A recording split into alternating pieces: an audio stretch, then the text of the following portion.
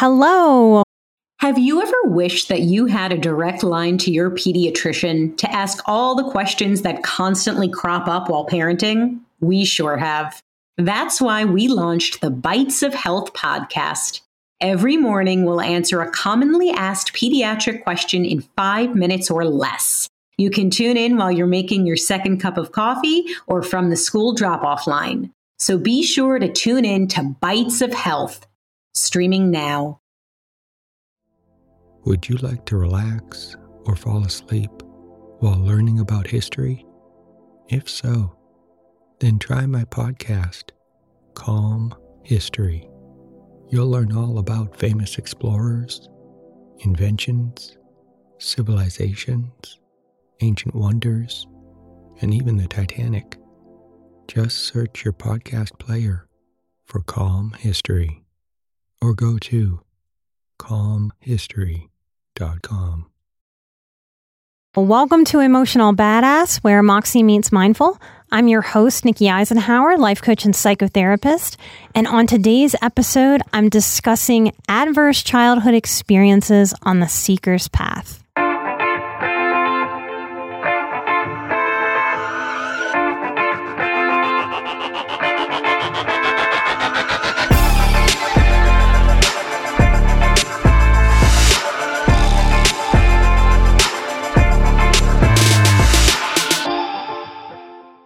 Now, this is a very, very common study. If you're interested in mental health and mindfulness and childhood trauma and healing, you've probably seen this reference somewhere. It's the ACEs study, ACE, Adverse Childhood Experiences. And my Boundaries course starts October 19th. And the last couple years since I've had the show, I've done an episode each year about what the Boundaries course is. Those are still there for you. So if you're on the fence about taking it, you're welcome to go find those and really listen more specifically about the course. It's important to me that I try not to repeat myself. So I didn't want to do that this year. And it just hit me that we could go through the Adverse Childhood Experiences questionnaire and really discuss it. Because this is who I made this course for. So we're going to go through it and I'm going to try to explain based on these questions what boundaries work is around each of these abuses or neglects. And I pulled this off of AmericanSPCC.org. So if you want to go check that out, you can find these questions on lots of websites online just by searching adverse childhood experiences. And the site that I used is the American Society for the Positive Care for Children. This is the first question. And all that's required is a yes or a no. So it's a really easy questionnaire. First question. Did a parent or other adult in the household often or very often A, swear at you, insult you, put you down, or humiliate you? Or act in a way that made you afraid that you might be physically hurt? I wonder how many of you listening said yes to this. Now, what are the effects of this?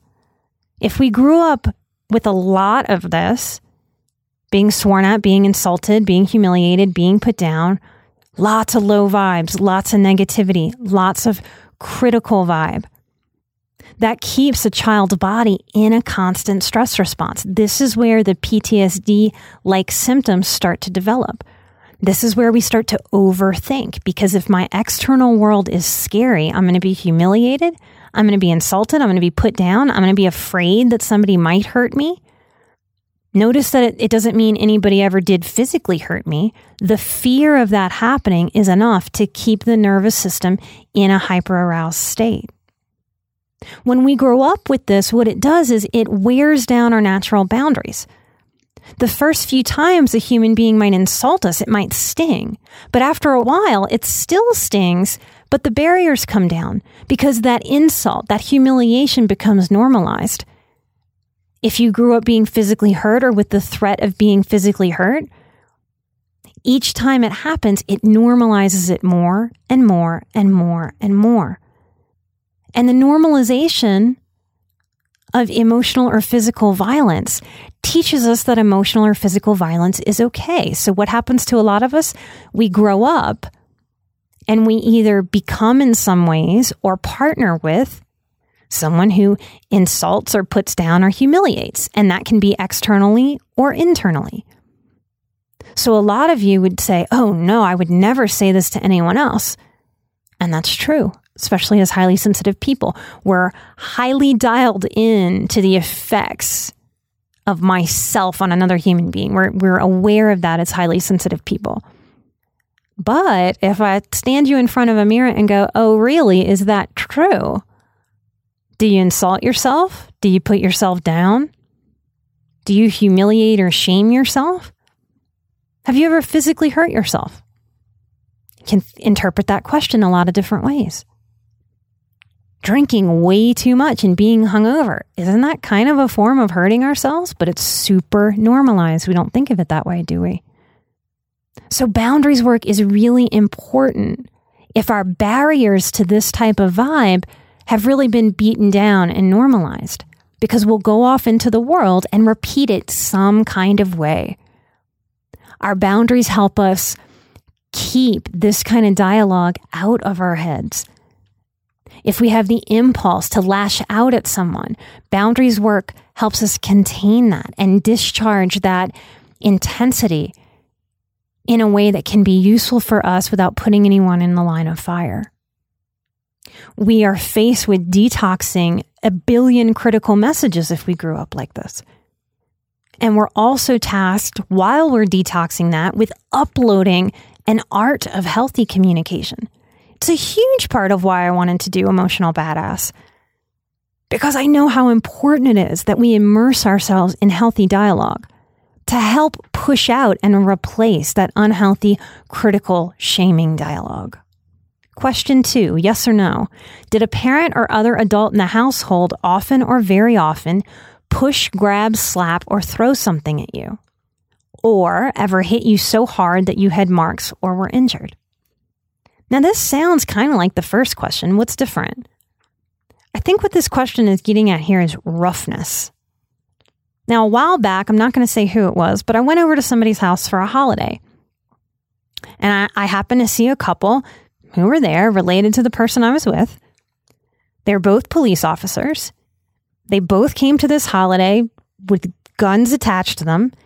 And I watched them have one of the most violent pillow fights I've ever seen. It was insanity. No one got physically hurt, but the vibes. And I thought, what is going on here? Everything about my radar was going off. It'd be about a year and a half later that I would hear this couple was going through an incredibly chaotic divorce and dragging the children right through it. It's the vibe of roughness, especially when we're highly sensitive, that does a lot of damage to our nervous system. It's less about getting physically assaulted and more about the constancy of the vibes. This often shows that there's an immaturity. If there's pushing and grabbing and slapping and throwing, there's some impulse control. That's not safe to grow up around someone who has an impulse control problem. That also teaches us that the biggest person in the room has the power and that we physically overtake. We get to learn some boundaries with our own anger that we have to learn how to access and really do anger differently than what we saw in our families of origin. That takes emotional boundaries work. That takes physical boundaries work. Question 3. Yes or no? Did an adult or person at least 5 years older than you ever touch or fondle you, or have you touch their body in a sexual way? Or attempt or actually have oral, anal, or vaginal intercourse with you? The 5 years is important here. This is very sticky things for us to talk about, and we don't have a lot of comfortability talking about them.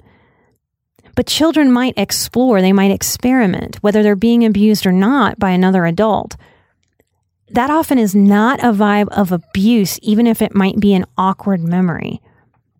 Why? Because there isn't much of a power differential. It really is when we're manipulated by someone who's bigger, smarter, stronger, or overpowered by a body that's bigger, that we lose our ability to choose what's going on. And it feels a certain amount of threatening even when we can't put that into words. This is an ultimate betrayal of a body boundary. It's a manipulation of safety and security. We know that most children are abused by someone that they know, which doesn't mean, somebody that they know, like, oh yeah, that's the mailman that comes to my house. When a child knows someone, they're let into more of an inner circle. They're let in as a safe person, as a secure person. I don't need a study to prove this to me, that anyone who sexually violates a child has low to no empathy. And beyond the sexual abuse, what are the impacts of that? If we grow up with an adult that just doesn't have empathy for us and uses our body like an object, what does that teach about our emotional self? What does that teach about our body boundaries? So very often, a sexually abused person will grow up and have either extreme boundaries, no one can touch me. And what we know is that often there's a lot of weight gain, there's a lot of cushion that someone wants around their body to psychologically keep the world out and away from touching them. Or the pendulum can swing to the other extreme, where someone is hypersexual, acting out, trying to control situations by going to sex and sexuality. It's a little bit of nobody will pull one over on me. I'll just always be in this sex mode. Then I can't be blindsided. Growing up and learning, which way do I lean? Where does this show up for me? Will determine what kind of boundaries someone needs to work on. Very often, some of these boundaries might be with the critical voice in the head, with the shaming voice, or it might be with an impulsive voice that wants to act out or turn friend zone people into sex zone people. So each person gets to figure out in an intimate, vulnerable way within themselves, where is the boundary that I need? What will help me to be more in the gray between the black and white of all or nothing processing? Learning these boundaries are what help us start to feel safe in the world. And we need this safety to be able to let go of hypervigilance and overthinking. And that is a big source of emotional and physical drain for highly sensitive survivors. So we have boundaries not just to keep bad stuff out or good stuff in. We have boundaries to understand that we have limits. We have boundaries to understand I'm a human being and not an object, and I get to have these boundaries, and we get to practice that over time. And it changes who we are growing into when we give ourselves the permission of boundaries. Next question. Yes or no? Did you often or very often feel that no one in your family loved you or thought you were important or special? Or your family didn't look out for each other, feel close to each other, or support each other? This is where a lot of us grow performance-based worth. I got a lot of my special feelings from teachers, from going to school, from trying to achieve A's with them and having them tell me, good girl, and having them love me and support me. I had wonderful teachers growing up. I also had a lot of confusion about who would care for me and who wouldn't, and what was real and what wasn't. When someone is struggling with this, it often shows up in a therapeutic environment. For years in doing work with my healer, Lisa, I was very scared of losing her. I was very scared to trust that she could love me, that I could be lovable. It was very hard to trust the exchange of, wait a minute, I don't feel loved by my own parents or my family, but I'm going to show up and give this professional person money to spend time with me for an hour, and they're going to care about me? Trauma does an interesting flip-flop. I was very cautious about someone like Lisa caring for me. But during that time, I had friendships and I had partnerships that didn't serve me, that I wasn't scared of. That's what these adverse childhood experiences really teach us. Because when we're getting that aversion, adverse, at home, our home can't be our sanctuary. So there's a flip-flop. Home is unsafe. The outer world feels safer, even when it isn't. And that flip-flop carries forward for us. I see it in client after client after client. Someone will show up with extremely safe vibes and all the warnings go off. Why? We don't have as much experience with safe. We don't have as much experience with secure. We don't so much trust the feelings that people tell us they have for us when they've been used to manipulate, use, and abuse us. So in boundaries work, we work to flip-flop things back the other way into healthiness. Neglect and the absence of love or care or attention or someone lighting up for us. That's a lesson in the boundaries course. Lighting up for ourselves. It's incredibly difficult to name the absence of something when we were a child. I've met many people over the course of my career who were incredibly neglected and didn't know it. Why? This is a fairly, unfortunately, common thing. So many parents remarry and have low empathy for their children. If I've seen it over and over again, if people have enough money to maintain multiple homes, sometimes the kids get their own home. And sometimes they have a swimming pool. Sometimes they have very nice things. And they don't understand because they could have whatever food they wanted. They could ask for a toy and they could get it. And they know people who had less than them, so they see those kids as neglected, not them.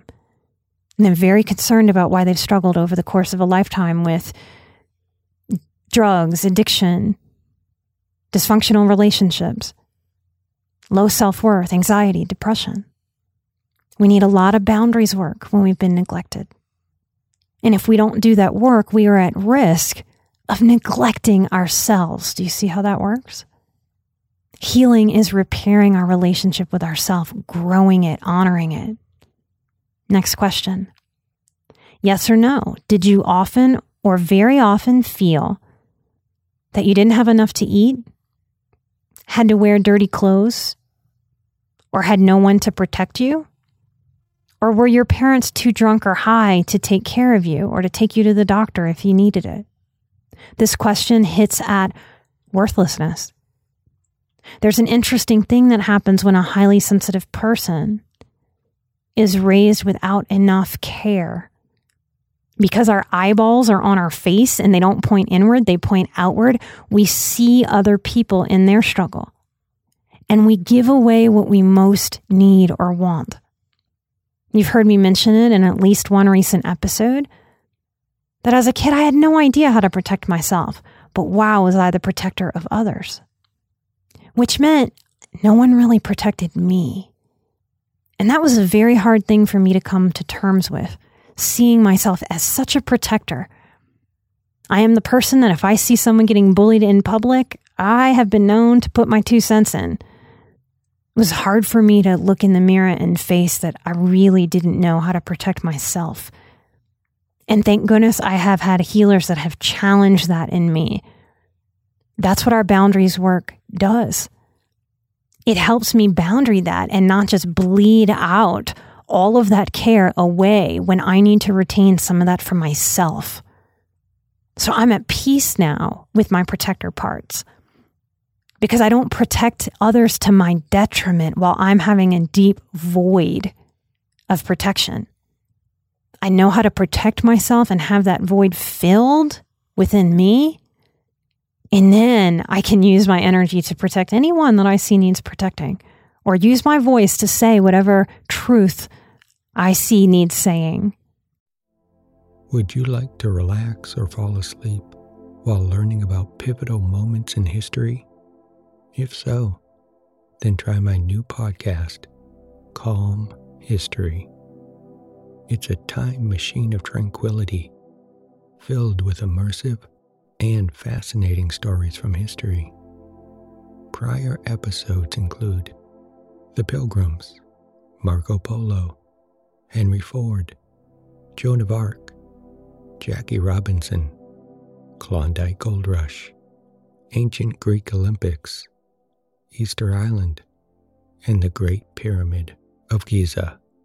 There's also a 6-part series about the Titanic. Just search your podcast player for Calm History or go to calmhistory.com. history.com. If we didn't have enough, often our relationship with money, if we had too much, our relationship with money is wonky. Boundaries work is essential to work on our relationship with spending and saving. The same way someone might restrict food in an eating disorder. Often survivors of a lot of childhood struggle will practice restriction, not with food, but with spending. And they will save like a miser and never really become peaceful about their relationship with money, saving, and spending. We need boundaries to have relationships that are healthy with debt and credit. We use boundaries work to understand that external changes won't and don't fill the internal voids. And we work on how to keep boundaries with others who happen to be avoidant and neglectful and maybe not working on that in this lifetime. We spend a good bit of time in my course working on accepting who other people are and figuring out what boundary we have the power to enact. Next question. Yes or no? Were your parents ever separated or divorced? Now, it might be on the Patreon. I'm not sure if it's on the iTunes feed, but I've definitely done an entire episode on just divorce. I don't remember what I called it. Really looking at, it's not divorce that's bad. It's the vibes around it. Another question. Was your mother or stepmother often or very often pushed, grabbed, slapped, or had something thrown at her? Or sometimes, often, or very often kicked, bitten, hit with a fist, or hit with something hard? Or ever repeatedly hit for minutes at a time or threatened with a gun or a knife? I really despise that this question is worded as if it's always the female that's being abused. It's just not true. I think increasingly females are abusers, and we're not really naming that in this modern era that seems to be more concerned with toxic masculinity instead of really looking at what is toxic in masculinity and what is toxic in femininity. In my household, my mother was the person who punched holes in walls, who pushed us around, who backed us into corners, who grabbed us by the arms and left bruises. My adopted dad, the abuser, and my grandpa were very gentlemen. So I challenge this question and replace, was your mother or stepmother, was either parent in this position? Because witnessing that, even if you were never, ever, ever hit, is just as abusive, maybe more so. It is a special kind of hell to have to witness someone else getting physically hurt and feel powerless. War zone vibes are not great petri dishes to grow up in. This makes our boundaries stretched out. We tend to believe on a subconscious level that more struggle is normal. We allow it. That fights and screaming or low vibes, war zone type fights are just the way that it is. We work with our own boundaries to understand what are our limits. What is a reasonable amount of fighting or arguing or voice raising to have within a relationship? And where is that line? This is why boundaries work is so important, because you can't just read a book and know exactly where that line is, can you? It's person to person, it's circumstance to circumstance, it's relationship to relationship. I'm half Italian. Chris is fully Italian. We're a louder people than white Anglo-Saxons. We express more if we're upset. That's going to be different in terms of raising our voices. We're not screaming and yelling when we're having an enjoyable debate. So we really do have to do some personal work to figure out what these lines are and then how to negotiate that within ourselves and with another human being. Question 8. There are 10. I'm almost done. Yes or no? Did you live with anyone who was a problem drinker or alcoholic or who used street drugs? Again, this question bothers me. We are way past street drugs being the main problem. Many, many people in this country have prescription drug problems on multiple prescription drugs. And then they combine them with street drugs and alcohol. My parents did not dysfunctionally drink. My parents did not dysfunctionally use street drugs. My parents hopped doctors and pharmacies to be able to take the amount of Vicodin they wanted to take under the guise of migraines. When we grow under that, we have very wonky boundaries around using substances in any capacity. How much is enough? Do we know? What's a real good amount of alcohol for anybody to drink? We don't know. Are any street drugs okay? People surely do them without dying, without getting addicted. What amount is okay? Based on our own personal family trees and experiences, we need to have some boundaries around what is wise for me. What is a limit that I need to have for myself around anything? Alcohol, gambling, porn, food, TV, video games, even reading. I would love to escape for days into reading a book. That's not okay. Not unless I really plan it out. A way to think about addiction is it's a lack of appropriate boundaries. It's a lack of limits. And our pendulum can swing. I've certainly known people who grew up with addiction in the family who decided to never have a drink. And they've lived that way. I don't know if that's the right answer for everybody or not. I know that for those people, it kept them away from addiction. But very often, that's not enough. Often, I've witnessed people who wouldn't drink, who come from addiction, develop food addiction. Because we can live without alcohol. We can live without heroin. We can live without Vicodin and benzos. We can't live without food. So in some ways, we're not escaping, if we grew up with some of this, we're not escaping facing these boundaries. Facing where do I need limits in my own life? We want to be able to use boundaries to create stability for ourselves, to be able to trust how we're living, how we're crafting our lives, so we can be proud that we're investing in our lives appropriately. We need boundaries to learn to keep chaos out and the goodness in. This is what grows us into stability. And for those of us coming from childhood chaos, the truth is we probably haven't ever felt stable.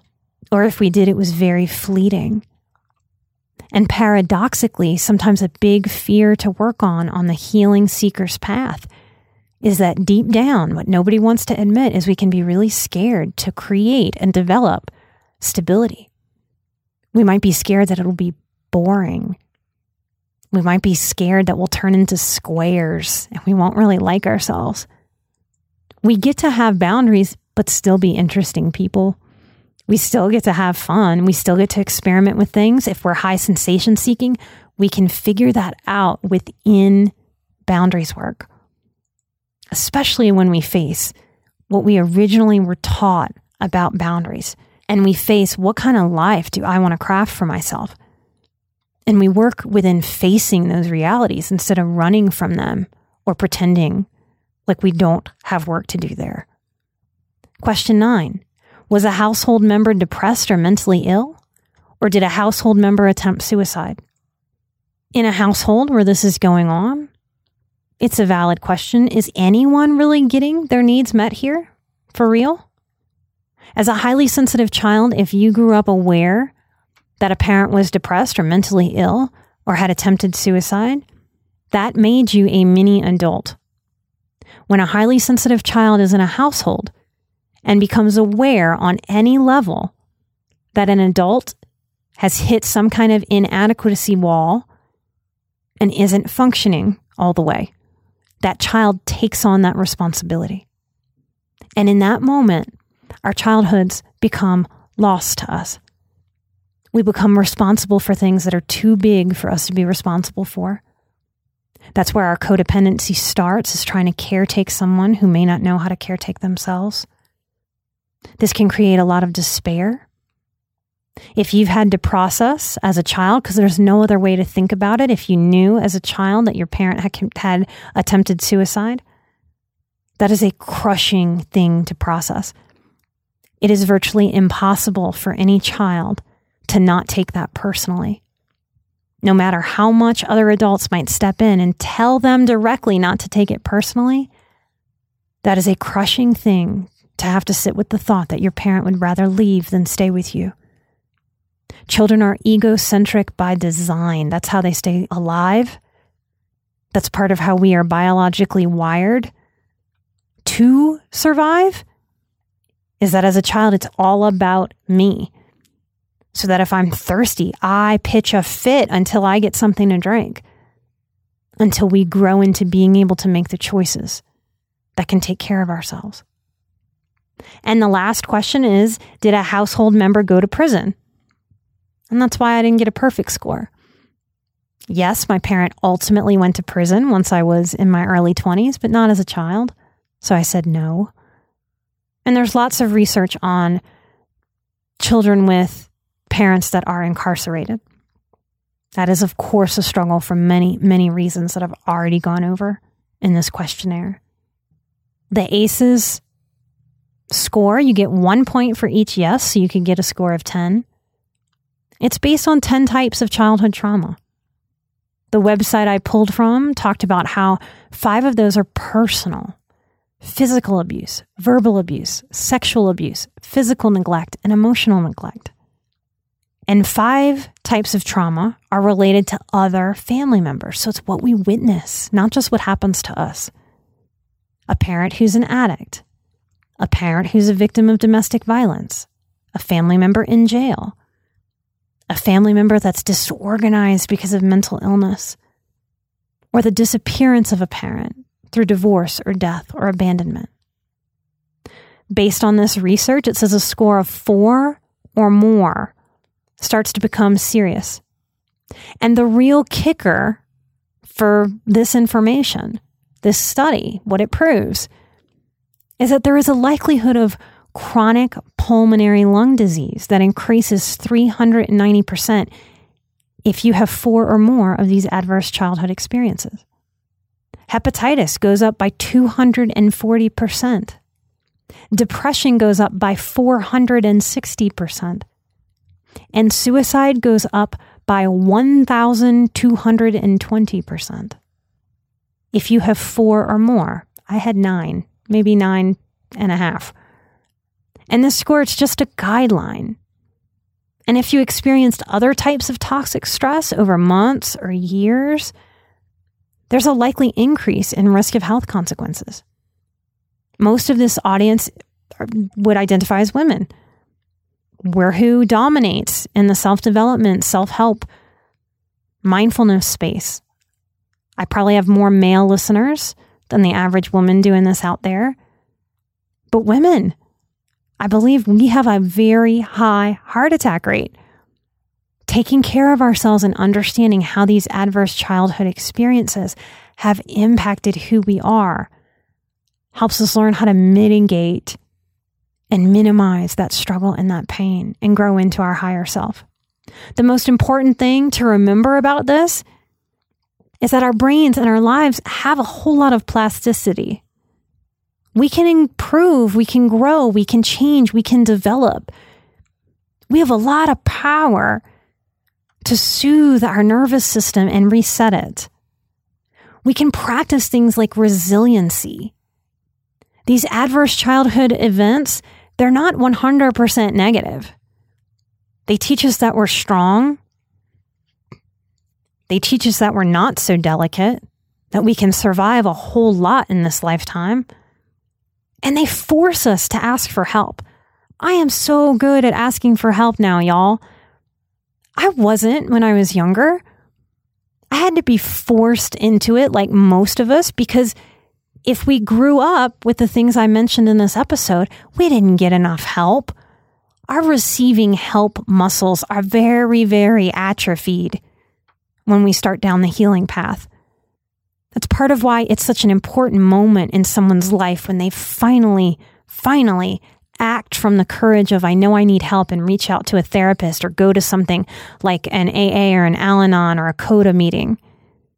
It's such an important moment, because if it's a bad experience, that person can throw all that away and never try again. And that is tragic as tragic as everything I talked about today on this list.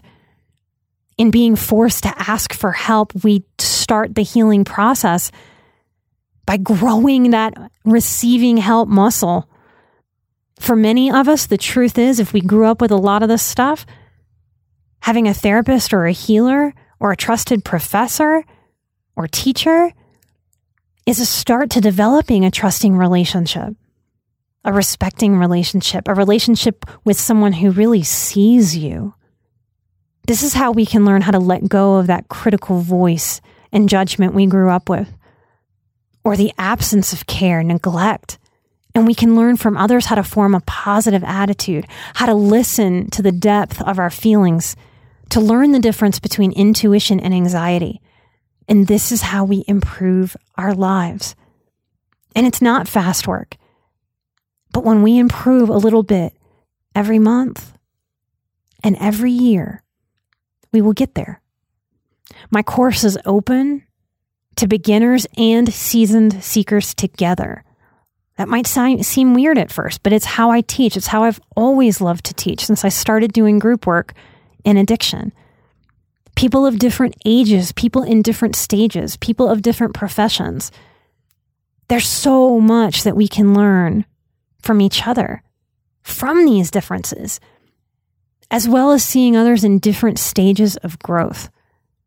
This helps remind those of us who are further down the path just how far we've come, how raw we no longer are. And if you're a beginner, being in there with some seasoned seekers helps you know where you're going and what's possible. I trust if you are meant to be there, you will be there.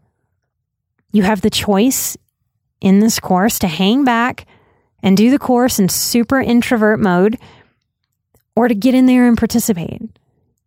There's opportunities to type and share and participate. No one will see your face unless you want them to by sharing a picture. Patreon has the only code left if you want to pay in full and get a discount. Come join us at Patreon. Or you can still choose a payment plan, so you don't have to have this course prepaid before you start with me. If you're scared of the course being heavy, it might be a little bit in parts, but just like some of my episodes are. And I believe that what I've put together is an interesting and enjoyable course for work that is typically very heavy.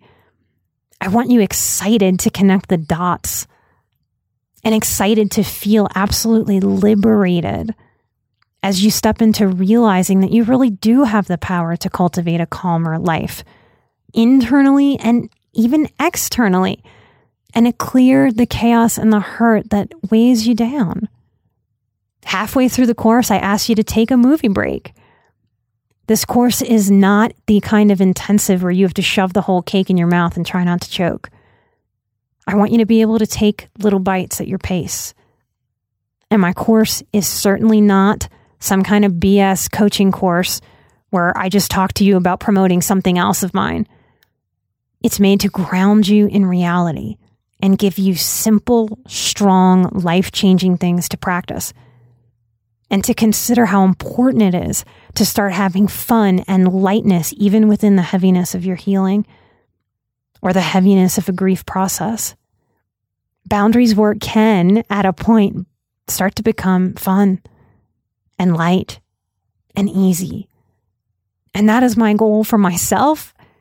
And it is my goal for everybody that's on the seeker's path, who's inviting deep, real, full, whole healing. Thank you for listening to me as I find a different way to talk through my guided intuitive soul care, the Boundaries course. Come sign up at emotionalbadass.com or nikkieisenhower.com now. It starts October 19th. Come secure your spot. I can't wait to meet you and to start this work. Light and love. And I'll see you here, and I'll see some of you at Patreon for the next live stream and the next exclusive episode there. Until next time, those of you that I'll see here, keep taking care of yourselves. Remember that you're worth it. You always have been. Light and love. I'm an emotional badass. You're an emotional badass. And together, we are where Moxie meets mindful. Bye-bye.